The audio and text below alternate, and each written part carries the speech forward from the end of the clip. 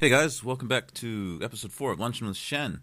Today I met up with Renee Church at the Mexican Cafe on Victoria Street in beautiful downtown Auckland. She had the gluten-free chicken tacos, and I had the beef nachos. They're both part of their fantastic $10 lunch range. You know, we've had a few complaints about the last few episodes of the podcast going long, so we kept things tight today, but we still managed to get a lot of stuff covered. We talked about growing up in Christchurch.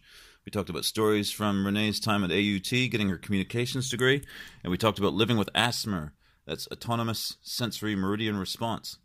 You guys are going to love it, or you would have loved it, but I accidentally hit the delete button instead of the save button. So that's all we have for you today. Until next time, stay hungry.